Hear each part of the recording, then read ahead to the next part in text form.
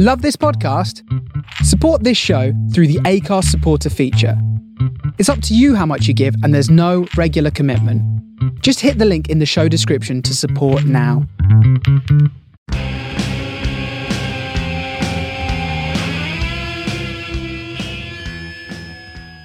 Welcome to Bug Eye's Rock Pop Rambles. I'm your host, Angela Martin from the band Bug Eye, and with me as co-host extraordinaire this week is dun dun dun dun dun Kerry Smith. Also, I like that, co-host extraordinaire. Yeah, I'll I take thought that. I'd be kind to you. Normally, I just like take the piss out of you, so I just thought I'd actually say something. I know it's rare. I was like, wow, positive vibes. Yeah, today. I mean, well, just for the start of the show, just for the start. There's plenty of time. And we'll start high, and then we'll just descend exactly, from here. exactly. I don't know how long I can keep up being kind. So you know. Maybe I'll keep a timer on it. Let's see how long you last before the first insult.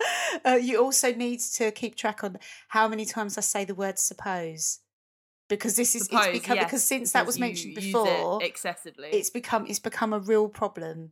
For me. And do you not find that once you're aware of it, it just becomes even worse, and like you do it even more, and you can't stop Exactly. thinking Instead about of me saying I just go suppose. So yeah, it's that word has to be deleted. I might even get some hypnotherapy to delete should, it to be from my honest. brain. But how are you anyway? Because I haven't spoken to you since yesterday. I know, it's been forever. I'm doing all right. I'm doing pretty good. It's just been a while since I've done one of these. I don't know if I've done one since I've been back teaching in schools, back off of furlough finally. So yeah, it's kind of weird, but also not weird at all. Being back in schools, you sort of fall back into it quite quickly with, you know, extra restrictions and distancing and cleaning and all these things. But yeah, just been getting back into a bit more normal life, I suppose, in a way.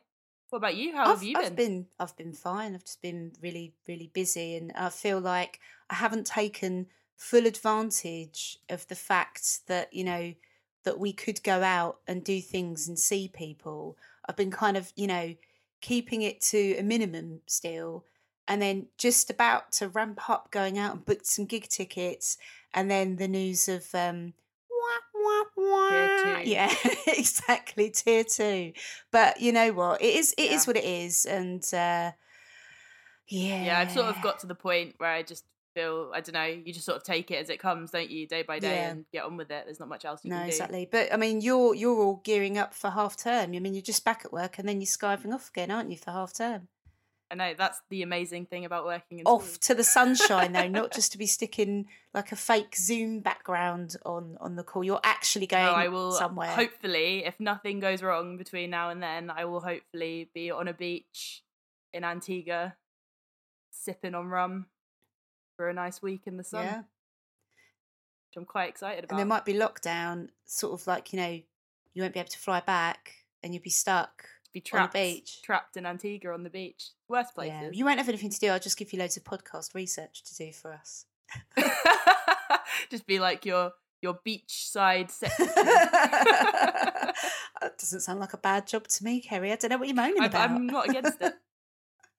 So on this week's show, we're going to be talking about a couple of stellar albums from the year 1994, which ties in nicely with this week's special guest, who has been a music journalist for 20 years for the likes of Kerrang, Classic Rock, and Metal Hammer, to name but a few. And now he's just released his first ever book called So Much for the 30-Year Plan, which is an authorised biography of the rock band Therapy. It's the one, the only Simon Young. Hello, Simon. Hello. Woo! How are you? I'm all right. How are you doing? I'm very well, thanks. Thanks for having us on the podcast. No, thank you so much for coming on the show and for writing such an amazing book. The check cleared then. Yeah. Thank you. No, seriously, it's a really, really great book. When I heard it was coming out, I pre-ordered it. And I think your publicist said, then offered me a free copy later. It was like, damn, I already bought it. But no, it's a really, really good book, and about a fantastic band who you know, it was a really important record to me back in 1994, which was that album Trouble Gum, when that came out in 1994. Yeah. Was was my entry into the world of therapy. You know, obviously they'd done previous stuff, but this was when I'd first heard of them, and then really got into the band. And then obviously, you know, with your book, so many fantastic stories in there, and just I think it's probably one of the quickest biography reads I've ever done. I think I read that back to back in 3 days. So a lot of people have said they were able to read it quickly. Yeah. So really good. Really good. It was good that it was only 5 words on each page. I'm only joking, obviously. I was going to say, book. I'm not sure if you take that as I mean, it's obviously a compliment, but it's one of those things that sounds like, is that a compliment or not? No. I just couldn't put it down. We'll get more into that in a little bit. But how's life been for you in C19? All right. It's because I'm freelance anyway, so my going out, you know, I kind of live in the office unless I'm doing a school run or a supermarket run. So I'm used to it. So it's I just get the feeling it's never going to end now. I know, it kind of does feel like that. It's dragging on now. Yeah. I thought it would be done and dusted by May. But that was the optimist in me, I think. I was going to say, I think that was wishful thinking. Yeah. I sort of knew that it was going to go on for, you know, a long time. But it's really starting to feel like, will it ever end now? But it's also, but, you know, popping a mask on's no big effort. No, that's fine. I'm not Ian Brown. So before we get stuck into your book, I just want to say, so this week's stories, obviously I've mentioned we're going to be doing The Tale of Two albums from 1994, but we also have new music that we bring to the show each week. And this week I'm going to play the new one by Tiger Mimic, which is called King of the Machines. And Kerry, what have you brought along?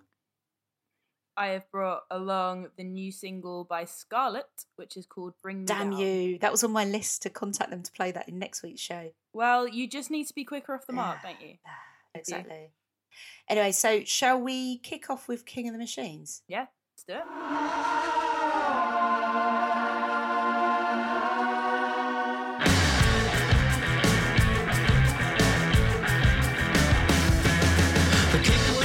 Keeps on turning the wheels, milling the meek into practical meals. It's trafficking, yes, but all part of the deal.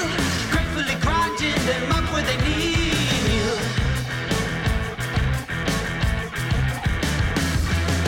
The king of the dirt is so proud of his lies. He thinks he is on such a clever disguise, but it's easy to tell by his desperate eyes. Even he knows it's just a matter of time.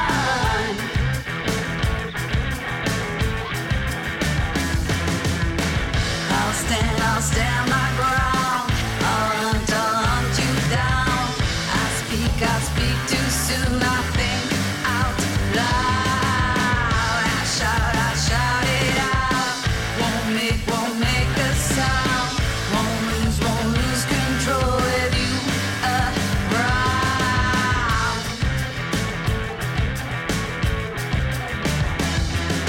The king of the world has run death in one ear. And now he just hears the things he wants to hear. But accolades and glasses, clinking cheers, while filtering out all those tedious tears.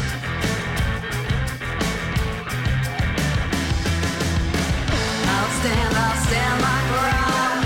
I'll hunt you down. I speak too soon. I think out loud. I shout it out. Won't make a sound. Won't lose control with you around.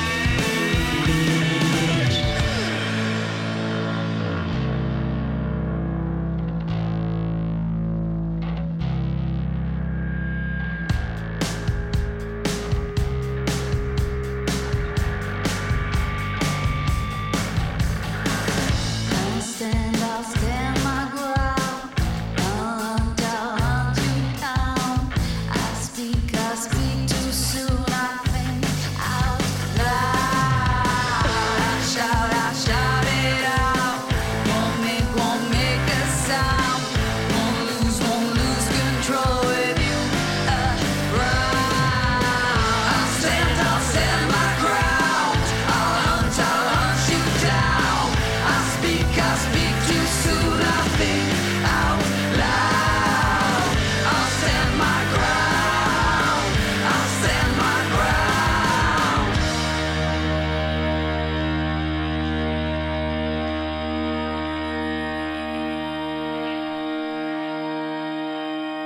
That was King of Machines by Tiger Mimic. I suppose all I can say about that is fat guitar hooks, backed with lush layers, and I think it's got really quite dynamic sections to it. I think that's the same with all of their songs.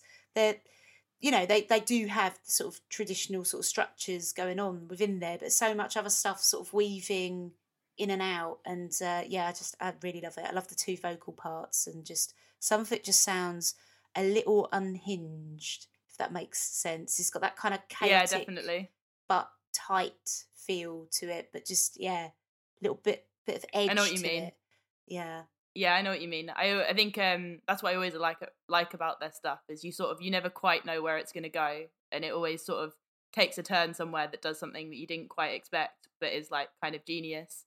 And for me, what really stands out for me about this song is the chorus. I think I just remember when I first heard it, I think that chorus just really grabs you straight away, and kind of sucks you in, and then the song takes you on this slightly bizarre journey from there, really, but in a good way. And a bit of a political edge to it. They're releasing it on the eve of the US elections, so it'll be out on a Monday rather than traditional Fridays of releases. So 2nd of November, that one will come out. But do follow them on social media and keep an eye out for all of the great reviews I'm sure this single's going to get. It just premiered on BBC Introducing, and I believe they've got some big plays coming up on like Radio X and stuff like that. So definitely ones to watch. So we do have a guest with us this evening, Simon Young, who has literally just put out his first book, but he's quite a skilled writer who's been writing for a number of years for various music publications and been submerged in the world of music for quite some time. So this is your first ever book, and like I mentioned before, first book, yeah, it's a great read. As I said, I'm a therapy fan, and I really enjoyed digging into the stories. That's great. Yeah, good bit of ASMR for the listeners. That's the whole book being flicked through right now. So you know it's a real book and not just a one-pager. Yeah, a postcard. I think it was a year this week that I started work on it, and it started with I wanted to do a book on Infernal Love by Therapy for the 33 1/3 book series. So I contacted the band because I'd known them for years and said, is it cool with you if I do it? And they were up for it and suggested doing fresh interviews for it so it could be as good as possible. And it was a few weeks later, Andy Kens, the front man, said we were talking about it, and do you just want to do the whole story for us instead? And because we want to have a biography to mark the 30th anniversary. And we met up in London in August, and it was sort of September I started doing initial interviews, and Jawbone Press contacted, and they were interested but wanted a sample chapter, so I did Infernal Love, which took far longer than it should have done, because it was such a different discipline to writing a feature for a magazine and stuff. Yeah. But they were into it, and I had to get it all done by March 31st, and I thought, as soon as March 31st, I'm going to send the book in and go for a big pint with some friends and my wife to celebrate. Then I couldn't because of the lockdown. Aww. So I suppose that just completely changed how people would promote books, right? Some people do book tours or signings in bookshops and stuff like that. So I suppose all of that stuff goes out the window, really, doesn't it? We had a virtual book launch. We recorded like a Zoom chat and put it on their YouTube channel, and it was good. It was good laugh. Oh, we'll have to put a link to that in our show notes so people can go and it was fun because it was going to come out during the second part of their 30th anniversary tour, and I was going to probably go out to a few dates and see the book fly off the merch table, but it, very quickly it seemed that it wasn't going to happen this year. So they took a load off the publisher and did some signed pre-orders and stuff, and they sold all theirs out, and Amazon sold out on the day it was released. So it's I think the second print's in now. So that's pretty incredible, though. I was very happy and surprised. It was, but the band are doing a second signing of the book. Yeah. So yeah, I think people have got till the end of October to put their orders in. So get them in. It's got a very because their mascot's called Gemmel, the triangular sort of man that's on a lot of their t-shirts, and it's COVID themed. It's got a mask on and beautiful, it's fitting in with 2020 quite well. Love it. Yeah. Oh, I really honestly do think that anyone who is a music fan, and even more so anyone that's in a band, should definitely read this book. I mean, I'm a fan of Therapy, but even if you're not, I think that there is a lot to get from this book. I mean, from the word go, I really sort of loved the level of detail from them starting out. And I think in some biographies and things, that kind of bit can be like romanticised a little bit and glossed over, where this really does go into a lot of detail, and it's all of the graft that went into it, the fact that even when they had record deals, they weren't earning any money, they were studying, and they still had to hold down jobs even though they'd been asked to go and play in America, and they had to pass up opportunities and all of, I don't know, it's just from being in a band and stuff like that, you really feel all of those stories and can really relate to them. And also, from the point of when they got their major record deal and the backlash against it, and just, I suppose there's a lot of reality in there rather than just all of the glory. And I think it just makes it such a compelling read because it is so frank and honest. But you grew up in Newcastle, didn't you? Well, yeah. So I lived in Jarrow until I was 80. I was born in Newcastle General, which is, I looked up, it was less than a mile from St. James's Park. So I'm very proud of the fact I'm as close to Newcastle United as can be. So important. And, so I grew up in Jarrow in a estate called Felgate, and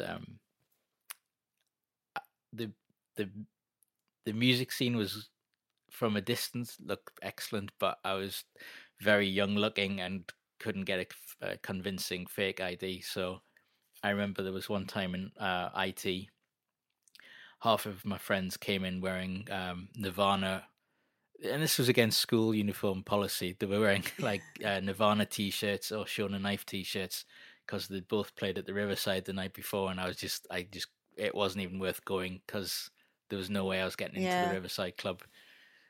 So I had to make do with like massive rock spectaculars like Iron Maiden, which I was perfectly fine with because I loved Iron Maiden.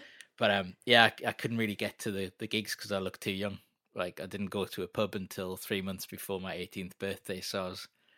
Oh, all my friends had tales of seeing, X, Y, and Z at the Mayfair, or, so-and-so at the Riverside.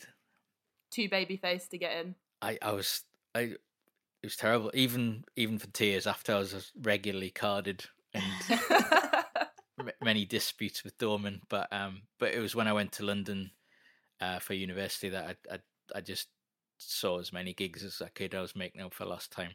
Yeah, no, fair enough. So, how did you discover music in Newcastle back in the day, like before the internet and things like this, and not being able to go to like a local pub and stuff like that? What was your core sort of source of supply for your music fix? I was I still am, an only child, and it was stuff like Top of the Pops and the chart show where you'd, because I didn't start off with rock. It was like I had Bross's Push album, Christian's self-titled album, and Wet Wet's popped in sold out on vinyl. A brave man for admitting such things. Thank you. Well, the first tape I bought was, I must have been about 10, was Cameo's Word Up on cassette. Oh, brilliant. Some amazing vouchers. But I had like copies of Queen and stuff like that. But my dad was very into his sort of 50s stuff. So it'd be like Buddy Holly. I've got my Buddy Holly records here, and like Eddie Cochran and Little Richard and Chuck Berry, and so but that's kind of bled into what I liked later on. But then we moved house onto the edge of state, and I saw Eric B. and Rakim do Paid in Full on Top of the Pops, and I bought that 7-inch, and then I bought the unholy trinity of vinyl, which I mentioned earlier. Then I saw Iron Maiden on Top of the Pops in it must have been March '88, and that completely changed my world, because I just sat in a friend called Paul Nichols' house and basically sat in his room until I'd taped every Iron Maiden album he'd had onto a bag of cassettes. But his brother had the Guns N' Roses album with the controversial artwork, which was weird to look at it when you considered that he had Portland Bill wallpaper in his bedroom. So it's like the polar opposites of art. But going back to the question, sorry. See, I haven't had a chance to chat about Iron Maiden that much during lockdown. Like any opportunity, get straight into it. So that was it really. Just a friend of my mum's who worked at the hospital with her took me to see Iron Maiden at Whitley Ice Rink later that year, and I got into Metallica that year, and just read the credits on all the album sleeves and made a list of the bands they thanked, and just did a lot of wheeling dealing with friends and secondhand record shops. Yeah. So a lot of the albums I had originally kind of would be traded in to find something new, because the internet was decades away. But I just think music was less throwaway back in the good old days. But you had to put so much effort into discovering things. I mean, how many of us now think about record sleeve notes and checking out the bands that are thanked and all of that? You've just got like Spotify or whatever. I think there's a joy of really discovering a gem in some kind of detective sort of way of yeah.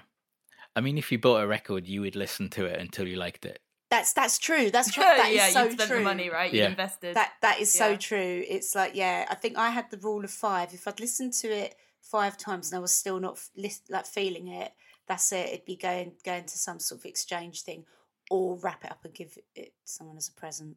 Yeah. I tell you what, though, you could pretty much take any record back to HMV and say it was for a birthday present, and that is they so would let true. you swap it. You didn't even have to have a receipt. It just It was amazing. That's how I found out about a lot of bands, because they had an amazing record section, and you could just. I remember feeling the adrenaline. And your pulse would quicken as you approach the counter, and you'd have to have a straight face and have you. It was like a drug for a 12-year-old. It was amazing. I love it.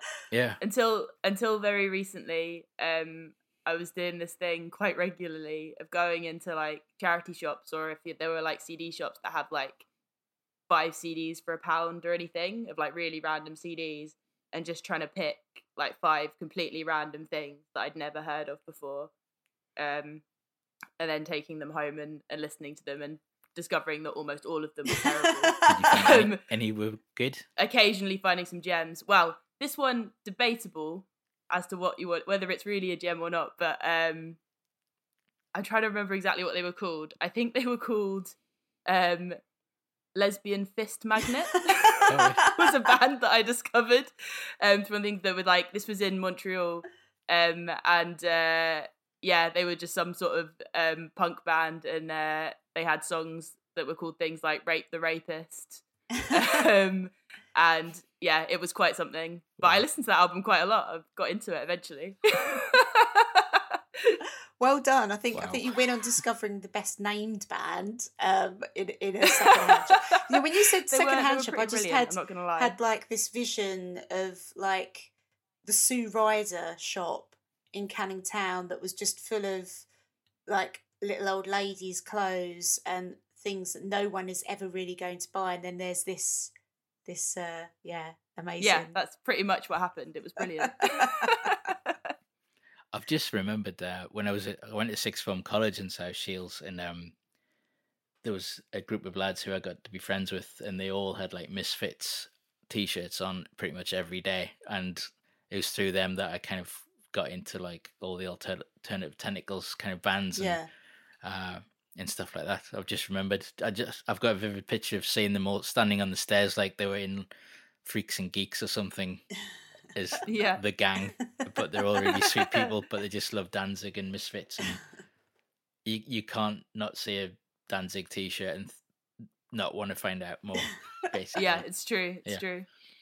You can't see a CD by a band called Lesbian Fist Magnet and not buy it. Not at all. Go back to your book. It talks a lot about, like, there's just such amazing insights into the kind of band dynamics and the sort of trouble that was brewing under the surface from sort of a bit early on with things like drinking and infighting. Was that something that people in music journalism were aware of at the time, or did they hide that quite well when that started to?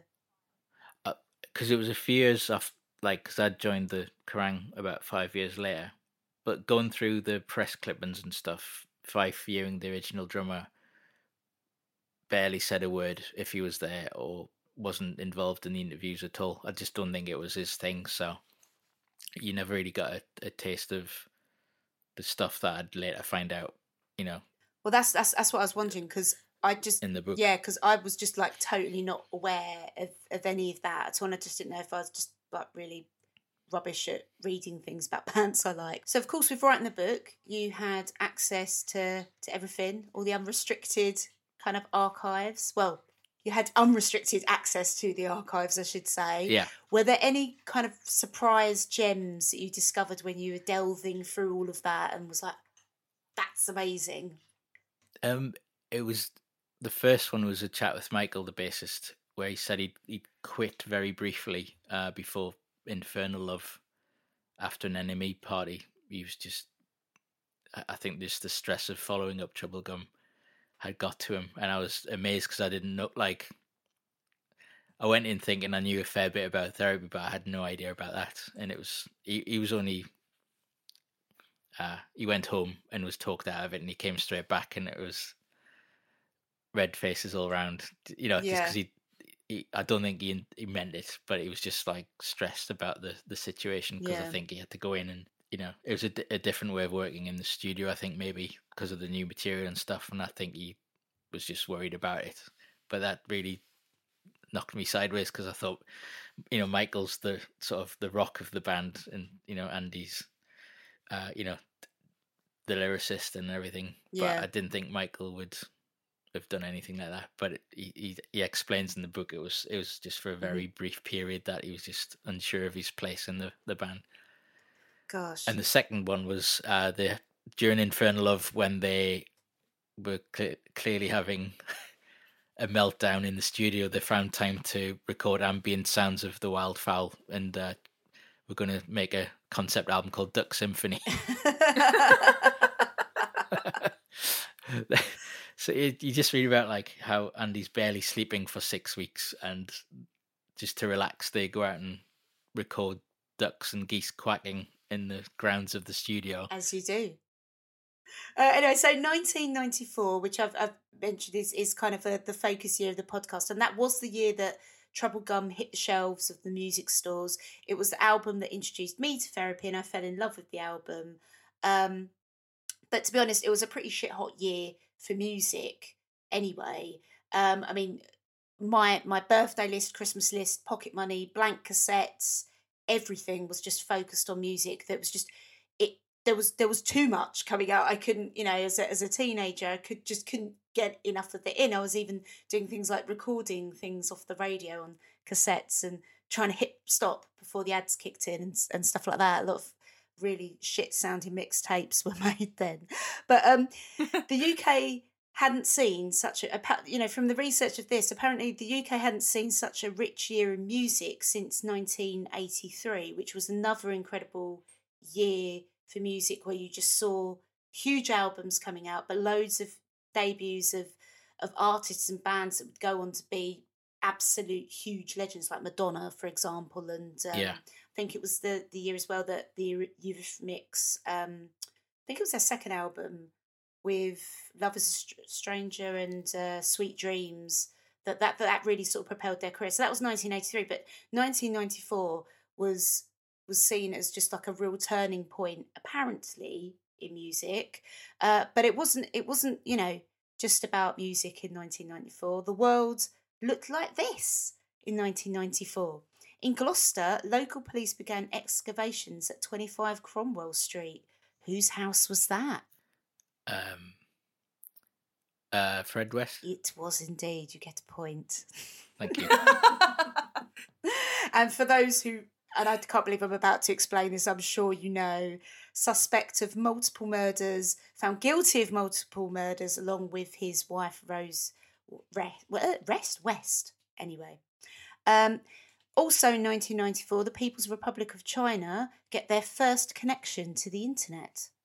But the Channel Tunnel opened, which took 15,000 workers over 7 years to complete, that bad boy.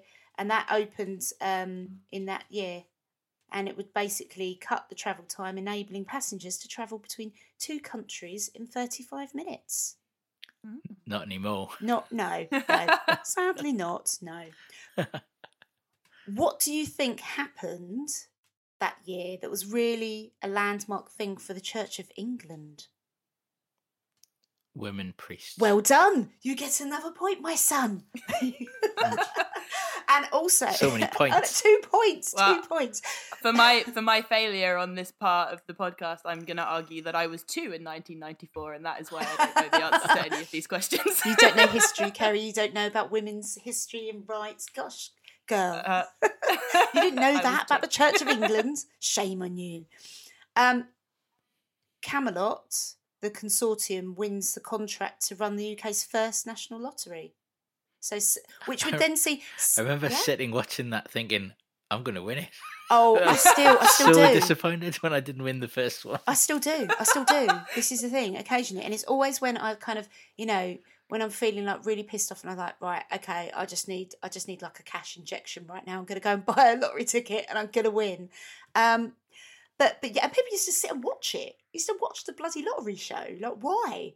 To see, was it Dale Winton hosted it, or did he come later? I can't even remember. But yeah, that actually turned 73% of the population, and this is still the true fact today, into gamblers.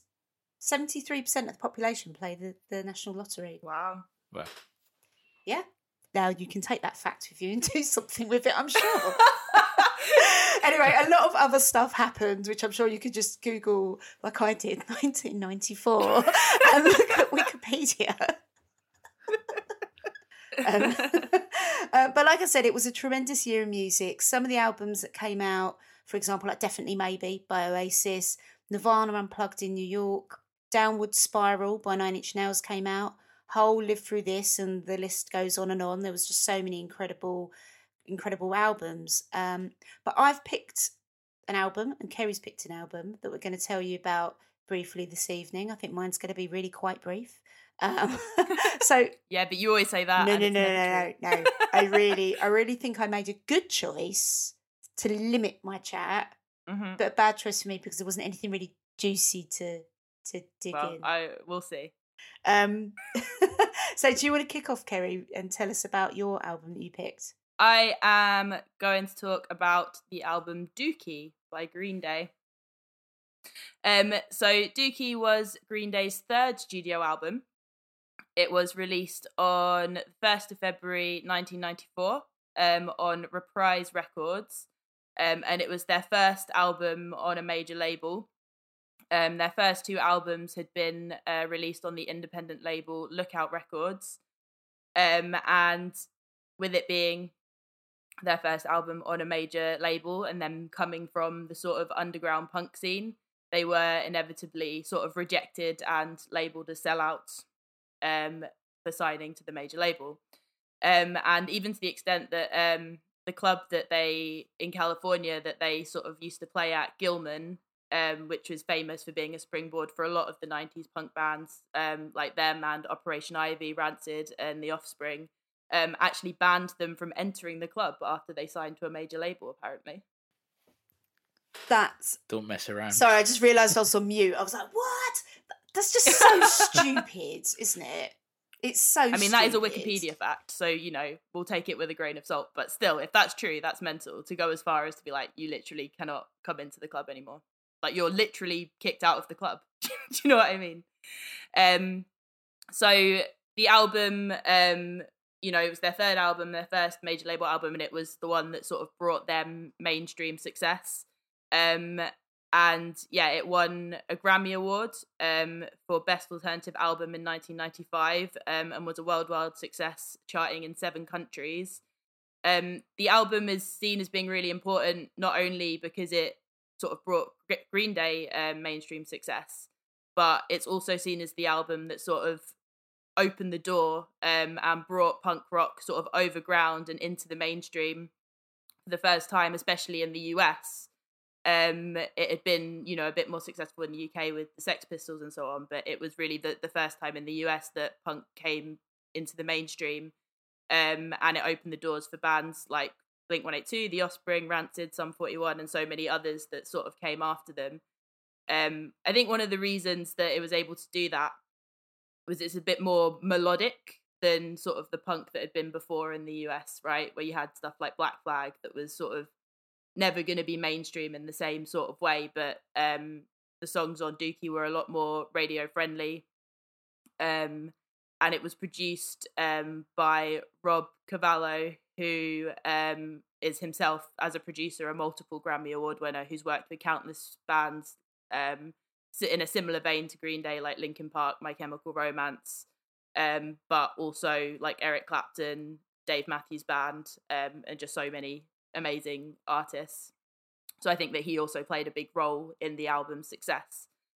So that's sort of like a summary of why that album was important that year, and it seems like a year that had a lot of albums that like brought a new genre to the fore, right, and brought like a new genre into the mainstream, like that did for punk.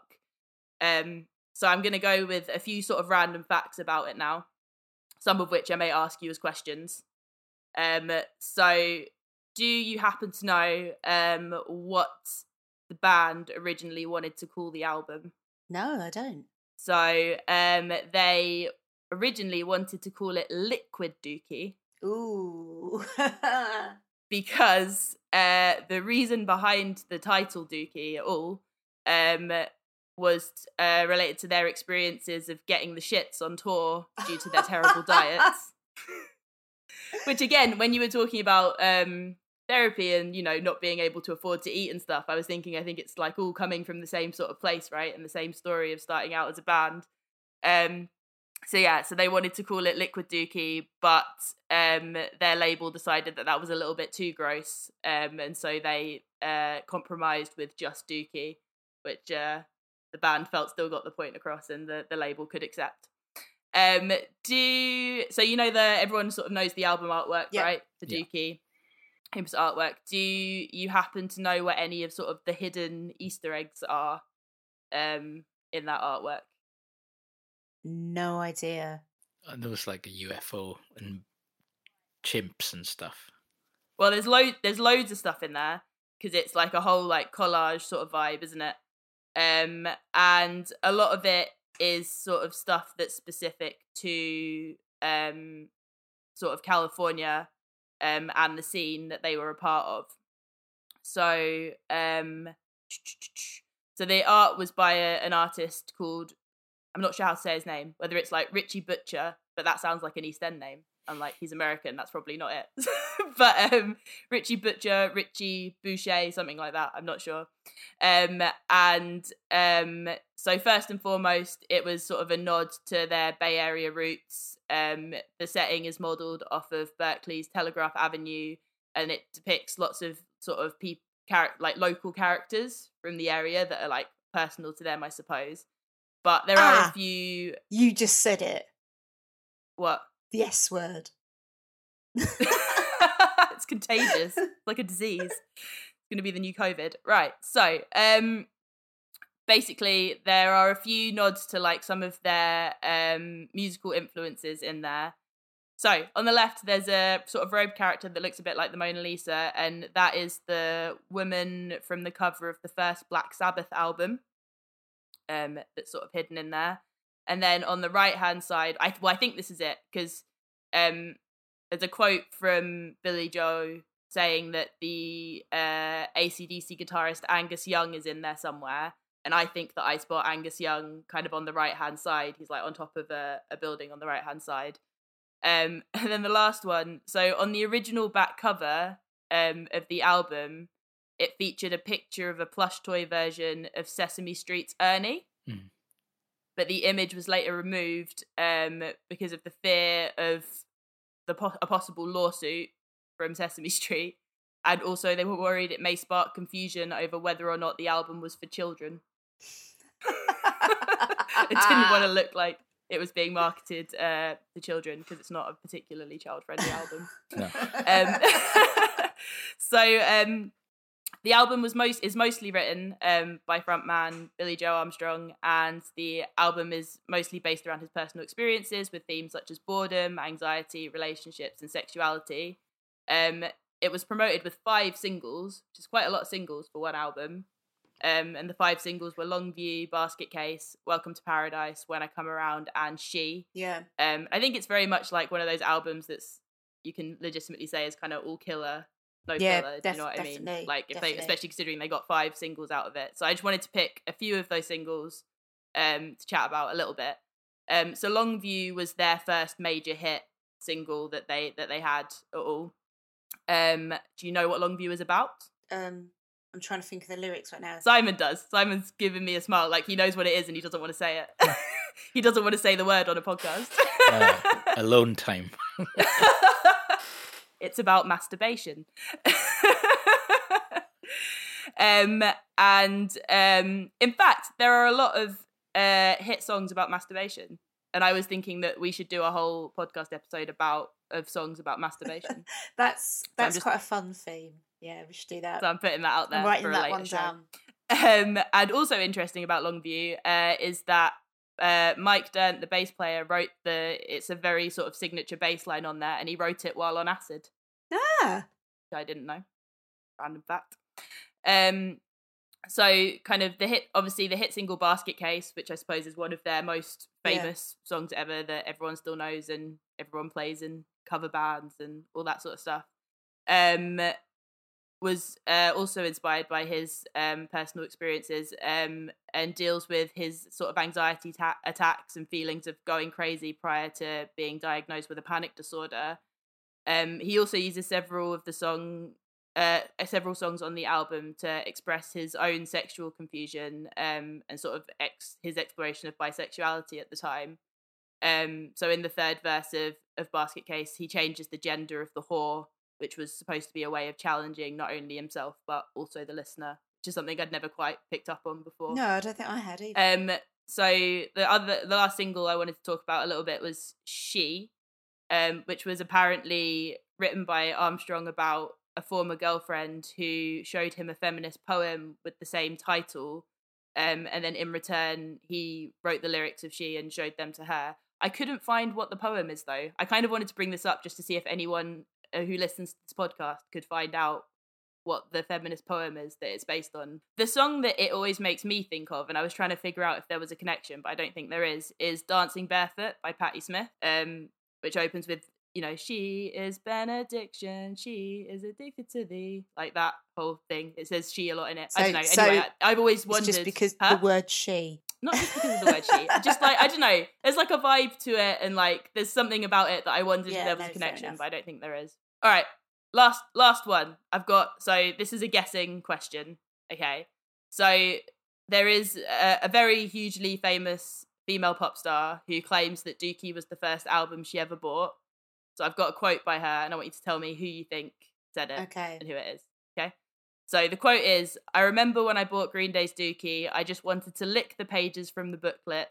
That particular album, I mean it's iconic." Who do you think said that? Does she have green hair? No.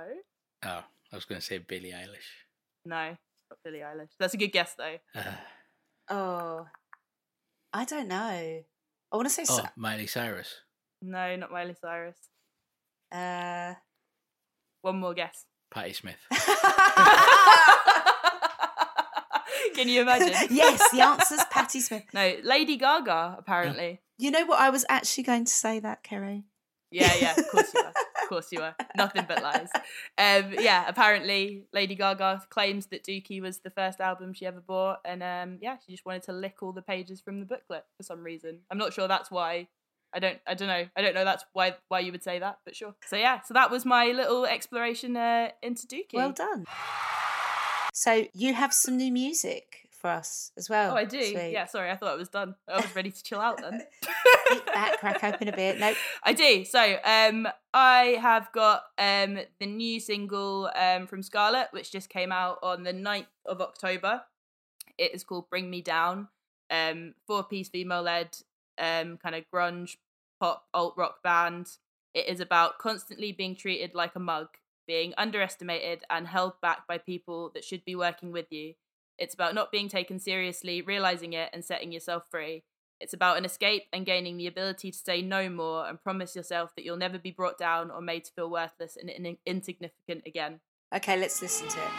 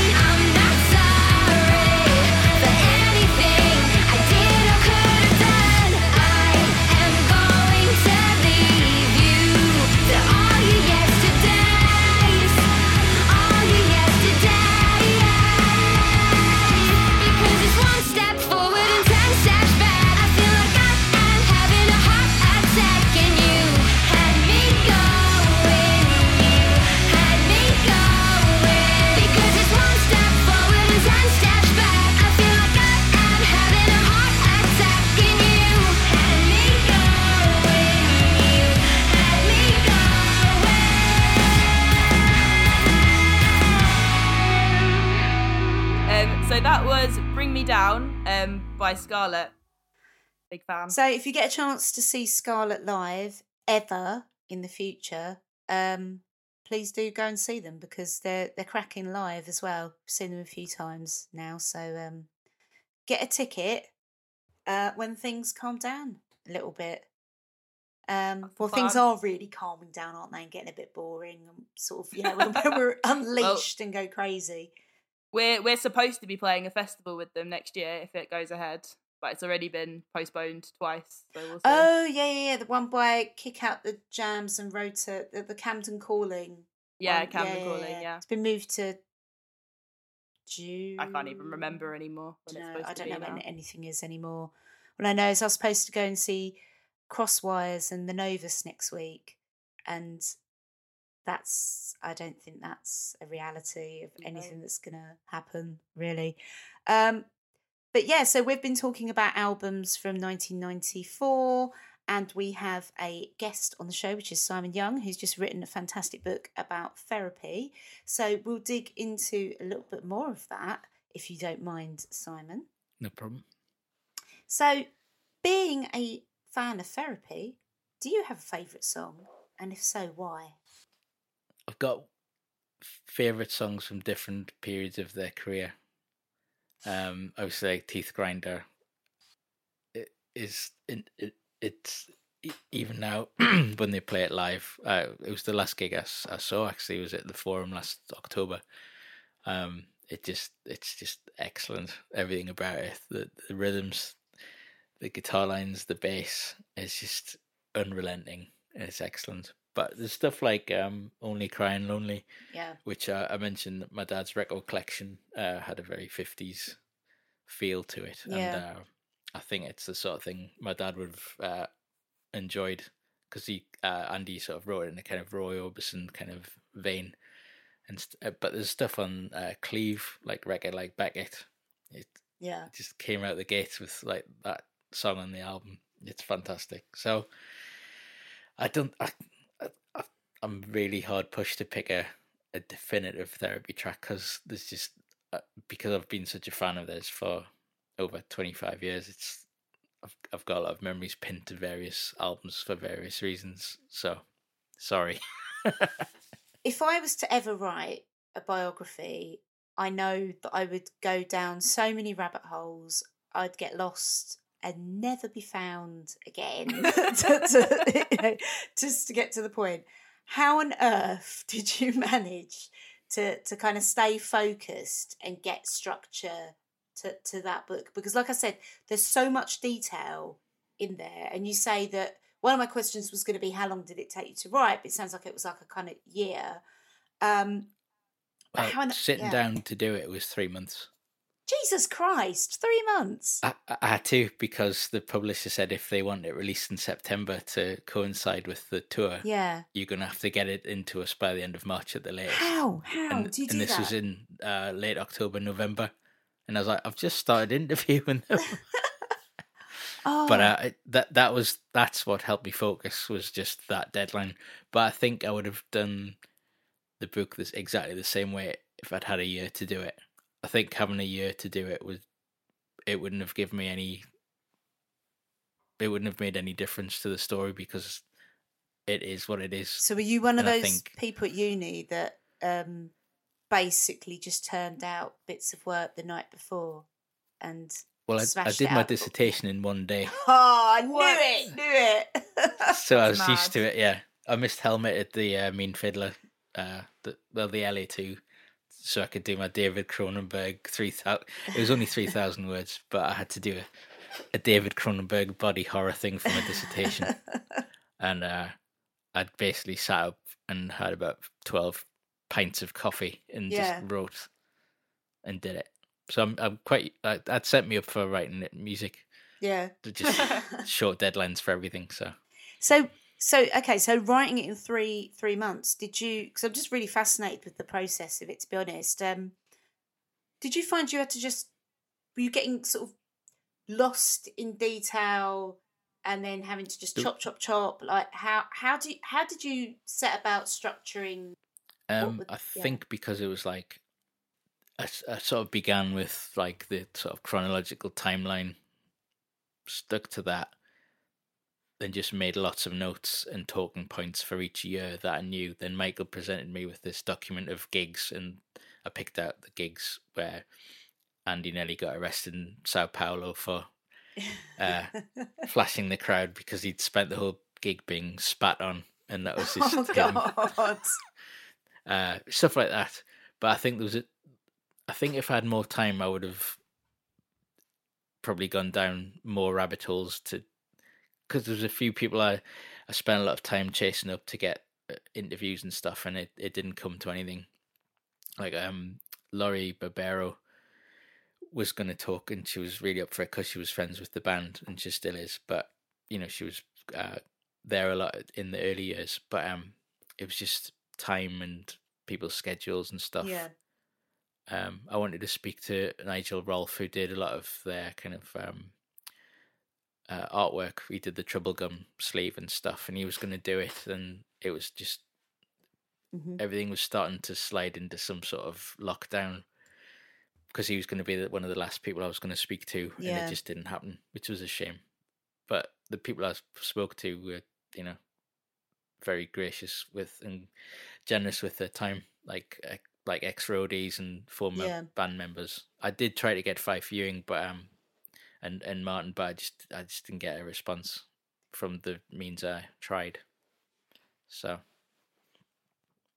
I just think having the 30 years to write about just made it easier to focus, because I didn't write it in order. I jumped from, I think it was just to keep things fresh for me. It's like not keep it fresh. It was just like, I fancy writing about that album for the next few days, so I'd play that album loads and just get into it, and then I would jump forward to the future. It was very back and forth, but then just went through it, and my friend Paul sort of read through it and just give it a bit of a sense check, just because I'd had my face against the monitor for about 3 months solidly. I was just like, I need someone to read through it before I send it. And the band would read the chapters as they came in, because I wanted to know that their story was how they wanted it told, before I start concentrating on, adding more layers to it. But it was just, I was very lucky to start with Therapy for the fact that I had so much access to, the band didn't mind if I wanted to call them up, because, they were, it's their official story, so they were more than willing to kind of give their time and stuff. So I was just lucky the fact that the band were really up for just talking about whatever I needed to get. They provided me with loads of like press clippings and the document. I always talk about the document, but it made such an impact on how I could plan each year, just because I could tell even the less busy years, there's a few years where there was not as much touring as, say, the Trouble Gum era, but there was other stuff going on in the band that I knew, which would kind of fill out the chapters, so it wasn't like two or 3 pages for 1 year. So I was just lucky. 1994. So we were talking about like Kerry picked an album and I've picked an album that was a favourite of mine, and it was actually quite difficult for the one that I've picked to not get information about the album, but like lots of the kind of stories that we're talking about. And I think that's kind of reminiscent of who this band is actually. Dummy is a debut studio album of electronic band Portishead, which was released on the 22nd of August 1994 by Go Beat Records.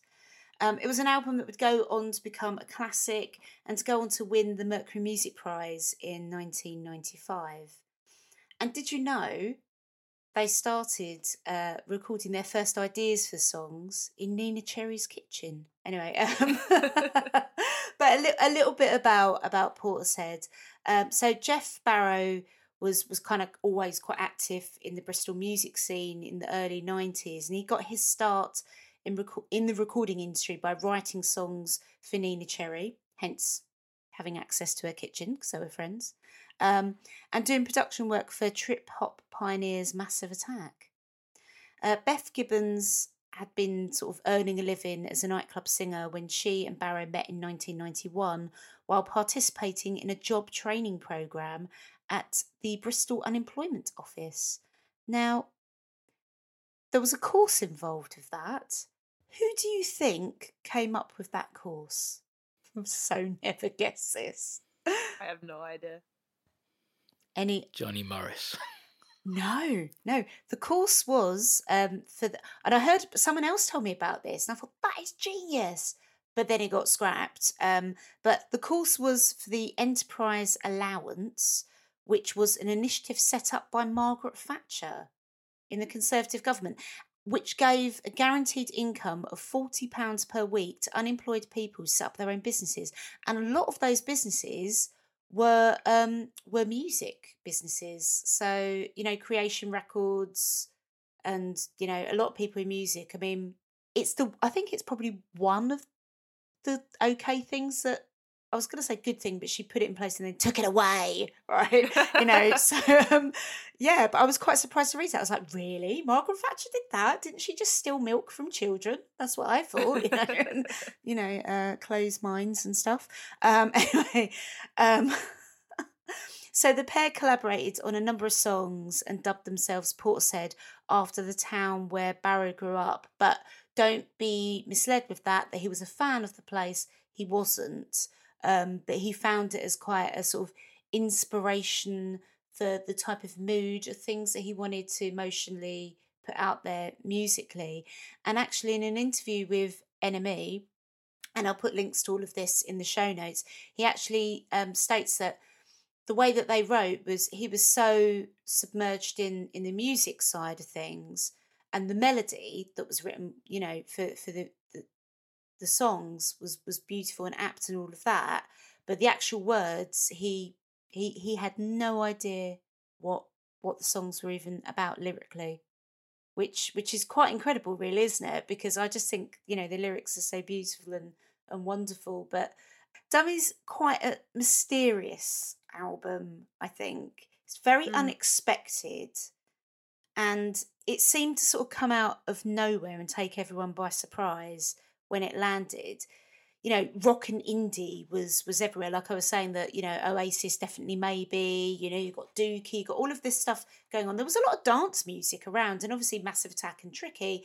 But I think, for me, Portishead, I don't think I'd heard anything that sounded like that before or anything that sounded like that since. I think it is a beautifully unique album. You can hear influences all sorts like jazz and all sorts of stuff within that, but I think it's a truly unique album, and it's unique also in the fact that it was quite experimental, and it stole the hearts and souls of music fans from across multiple genres. It sort of bridged that. It didn't matter if you were into pop or dance music or indie. It was one of those albums that transcended all of that. It was just a beautiful, dark, disturbing record.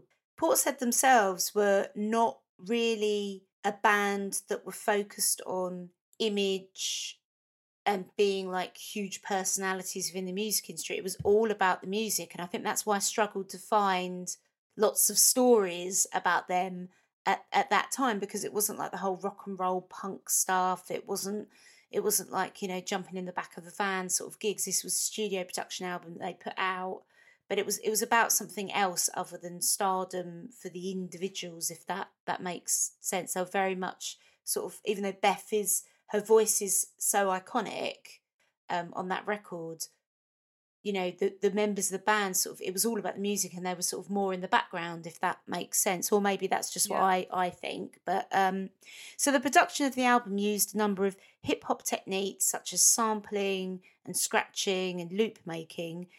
But did you know the album was not recorded digitally at all for any of that stuff? It was still used on sort of tape. They sampled music from other records, and they recorded their own original sort of musical parts, and they recorded them on vinyl before manipulating them on record decks to sample. And to create that kind of vintage sound, they distressed the vinyl records. They did things like putting them on the studio floor and walking over them, and someone even like got a skateboard and started skateboarding over the records, and then they would play them and sample the sounds. And I just don't do people. I just found that like such a creative and beautiful way of making music, and I don't know that people would do that now. Do people do that now? Do they, I suppose digitally Not many. you just do it with the computer now. Yeah, exactly. But still, but I think that just makes this a really labour of love and beautiful production, the level of detail. So yeah, Dummy was released, as I said, in August 1994, and it helped cement the reputation of Bristol as the capital of trip hop, a genre which was often referred to at the time as the Bristol sound. The album was beautiful, dark, luscious, and like nothing I'd heard before. It contained songs definitely included these songs, Wandering Star, Glory Box, Sour Times, and Numb. And the album was named 1994's Album of the Year by 3 separate British publications, which was Melody Maker, Mixmag, and The Face, and sold 3.4 million copies. But just a few little details about 3 of my favourite songs from the album. So Glory Box, and this is going to be quick fire quiz questions on some of these. What is a glory box? I mean, I know there's the rude version. I know there's the factual real version. But what is a glory box? Do you know? Do you know? No idea. No idea. It's an Australian term for a piece of furniture where women store clothes and other items in preparation for marriage. Wow. Pretty random. But the song's actually about a woman who's frustrated by love and ready to give up on her own relationships. The lines like, give me a reason to be a woman, it's all I want to be is a woman, are kind of like a plea to a man and asking to be treated with equality, respect, especially in the bedroom. So I suppose you can see the sort of connections with that.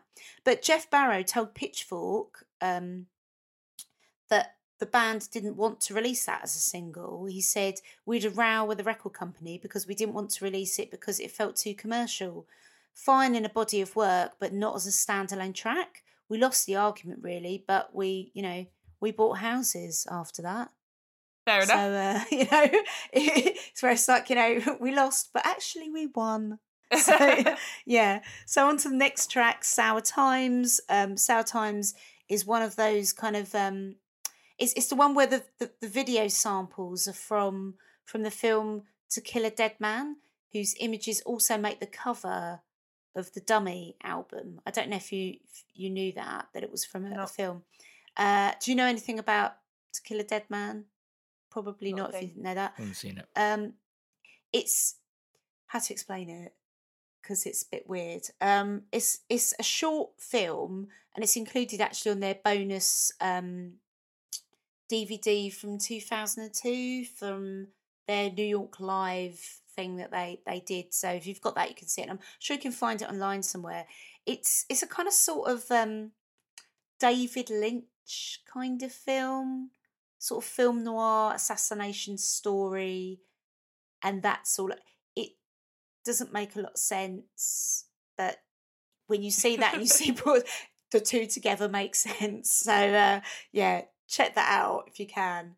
But the next song that I really love from that album is Biscuit.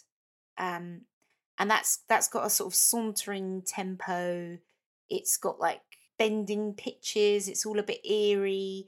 And it's got this wonderful contorted sort of sample of Never Fall in Love Again that sort of comes in. And it's just really sinister. It's got this sort of beautiful, heartbreaking elements to it. But yeah, if people who are listening haven't heard the album, which I'd be surprised and shocked if you haven't, and disgusted, no judgment disgusted, listen to it immediately, open a bottle of wine, have some mood lightning, yeah, have just order up from Deliveroo a thunderstorm to be going on, an electrical one if you can afford it, in the background, and listen to that album, because I don't think there's any album fillers on it. I think the whole thing from start to finish has like real like the way even the track listing, the way that it just takes you on an absolute journey that just, you'll feel nostalgic, you'll feel lonely and lost, you'll have hope, you'll feel creative, you'll feel wonderful. But yeah, it's probably one of my... I think that album's probably my top 5 of all time, I think. Yeah. So that was a really brief look at Portishead's Dummy. I was just saying to Kerry earlier that I think everyone I knew at university had a copy of the album.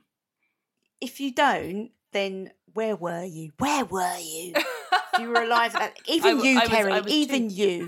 How dare you not have a copy of that? No, but seriously, I'm sure you've heard it now, though, right? It's an absolute classic. But yeah, that was Dummy by Portishead. So have a listen to that. Have a listen to Dookie, and if you're into reading, which I think you should be, get Simon's book on therapy, because it's bloody great. But we're going to end off, and we're just going to have a little brief chat again with Simon, because it's been absolutely fantastic to have you on the show. So thank you for joining us. Yeah, thank you very much. I'd say outside of therapy, outside your therapy group and the band, what would you say are your top 5 albums that you'd take to the grave? Right. Here we are. He's ready. He's prepared. Look at him. He's on it. So I mentioned Iron Maiden. This is Seventh Son of a Seventh Son. Came out 88. I was 12. I saw them on Top of the Pops, and I wouldn't be here doing music stuff and chatting on podcasts about music if it wasn't for this album. There's a picture of me around that time with an Iron Maiden t-shirt on. Oh. And your baby face. Yeah, wearing sort of Mike Reed glasses, and I look so cool. But this is the original record I bought when I must have been with birthday money after I turned 12. So there's that one there. Next one is And Justice for All by Metallica. Released the same year. Yeah. I remember buying this on bonfire night after school. I used to get it'd be the 533 to Newcastle and go to Windows record shop. Yeah. And I remember buying it and not going to any bonfire displays to just listen to this album sitting on the stairs, and the fireworks would kind of complement the riffs in the background. So yeah, that is a good album. Yeah. I literally play it once a week, I think. Still. I love it. Next we've got Rocket from the Crypt, Scream Dracula Scream. Classic. I've got a Rocket from the Crypt tattoo on my wrist.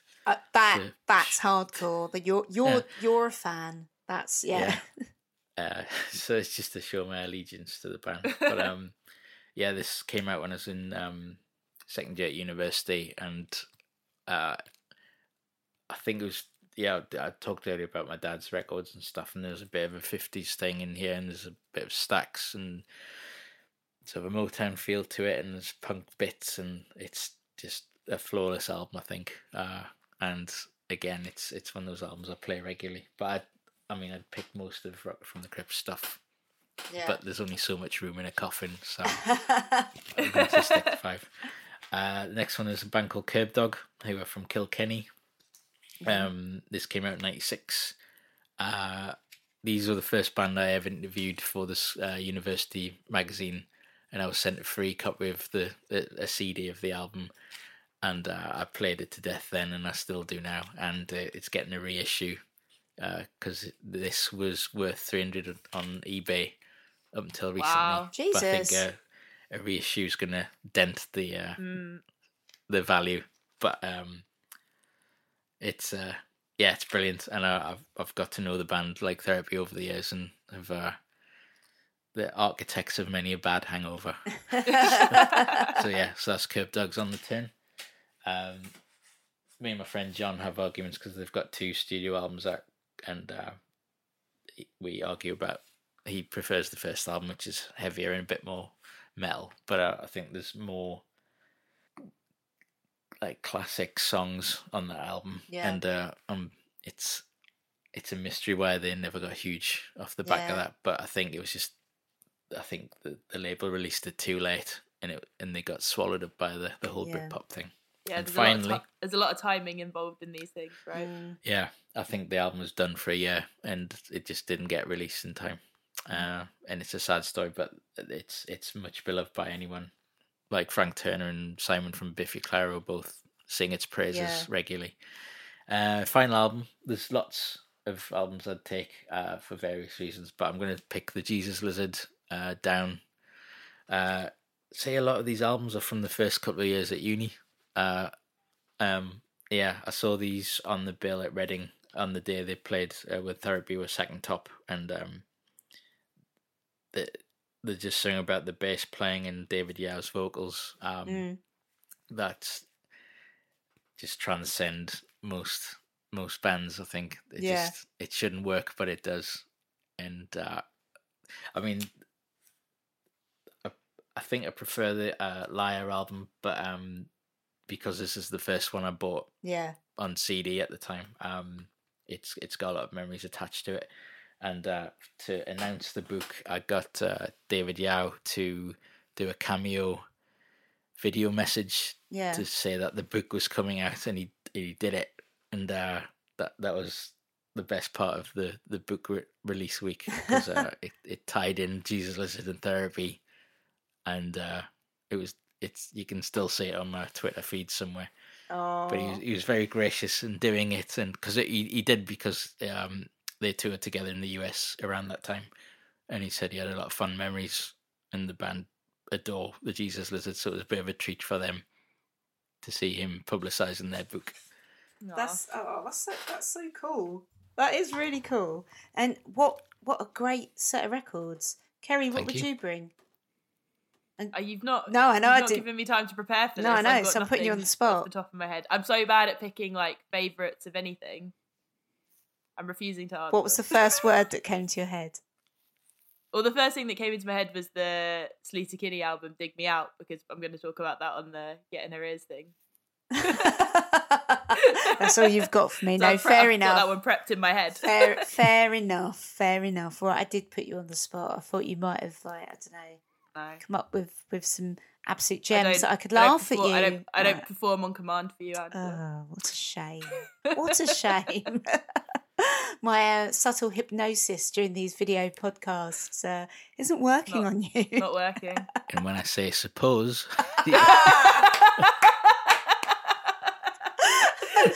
That's the title of this episode. When I say suppose, that's it. Sorted.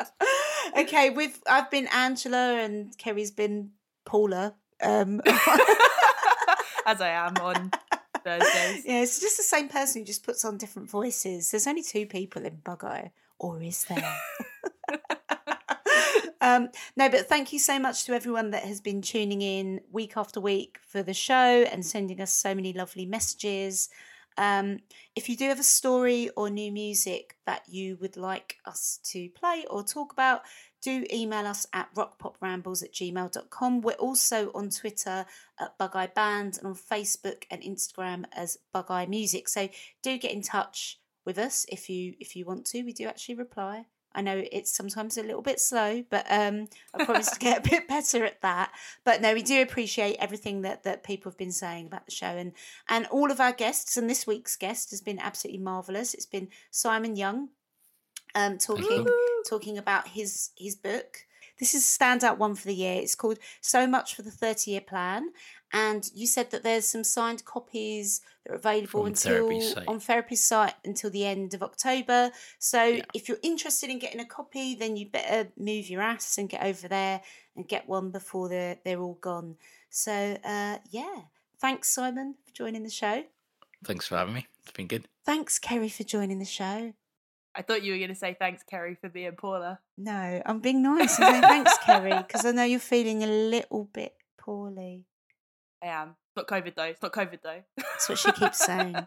She's in denial. But no, but thank you, Kerry. Thank you. Well, thank you, Angela. Okay, I think that's it for the show. Over and out.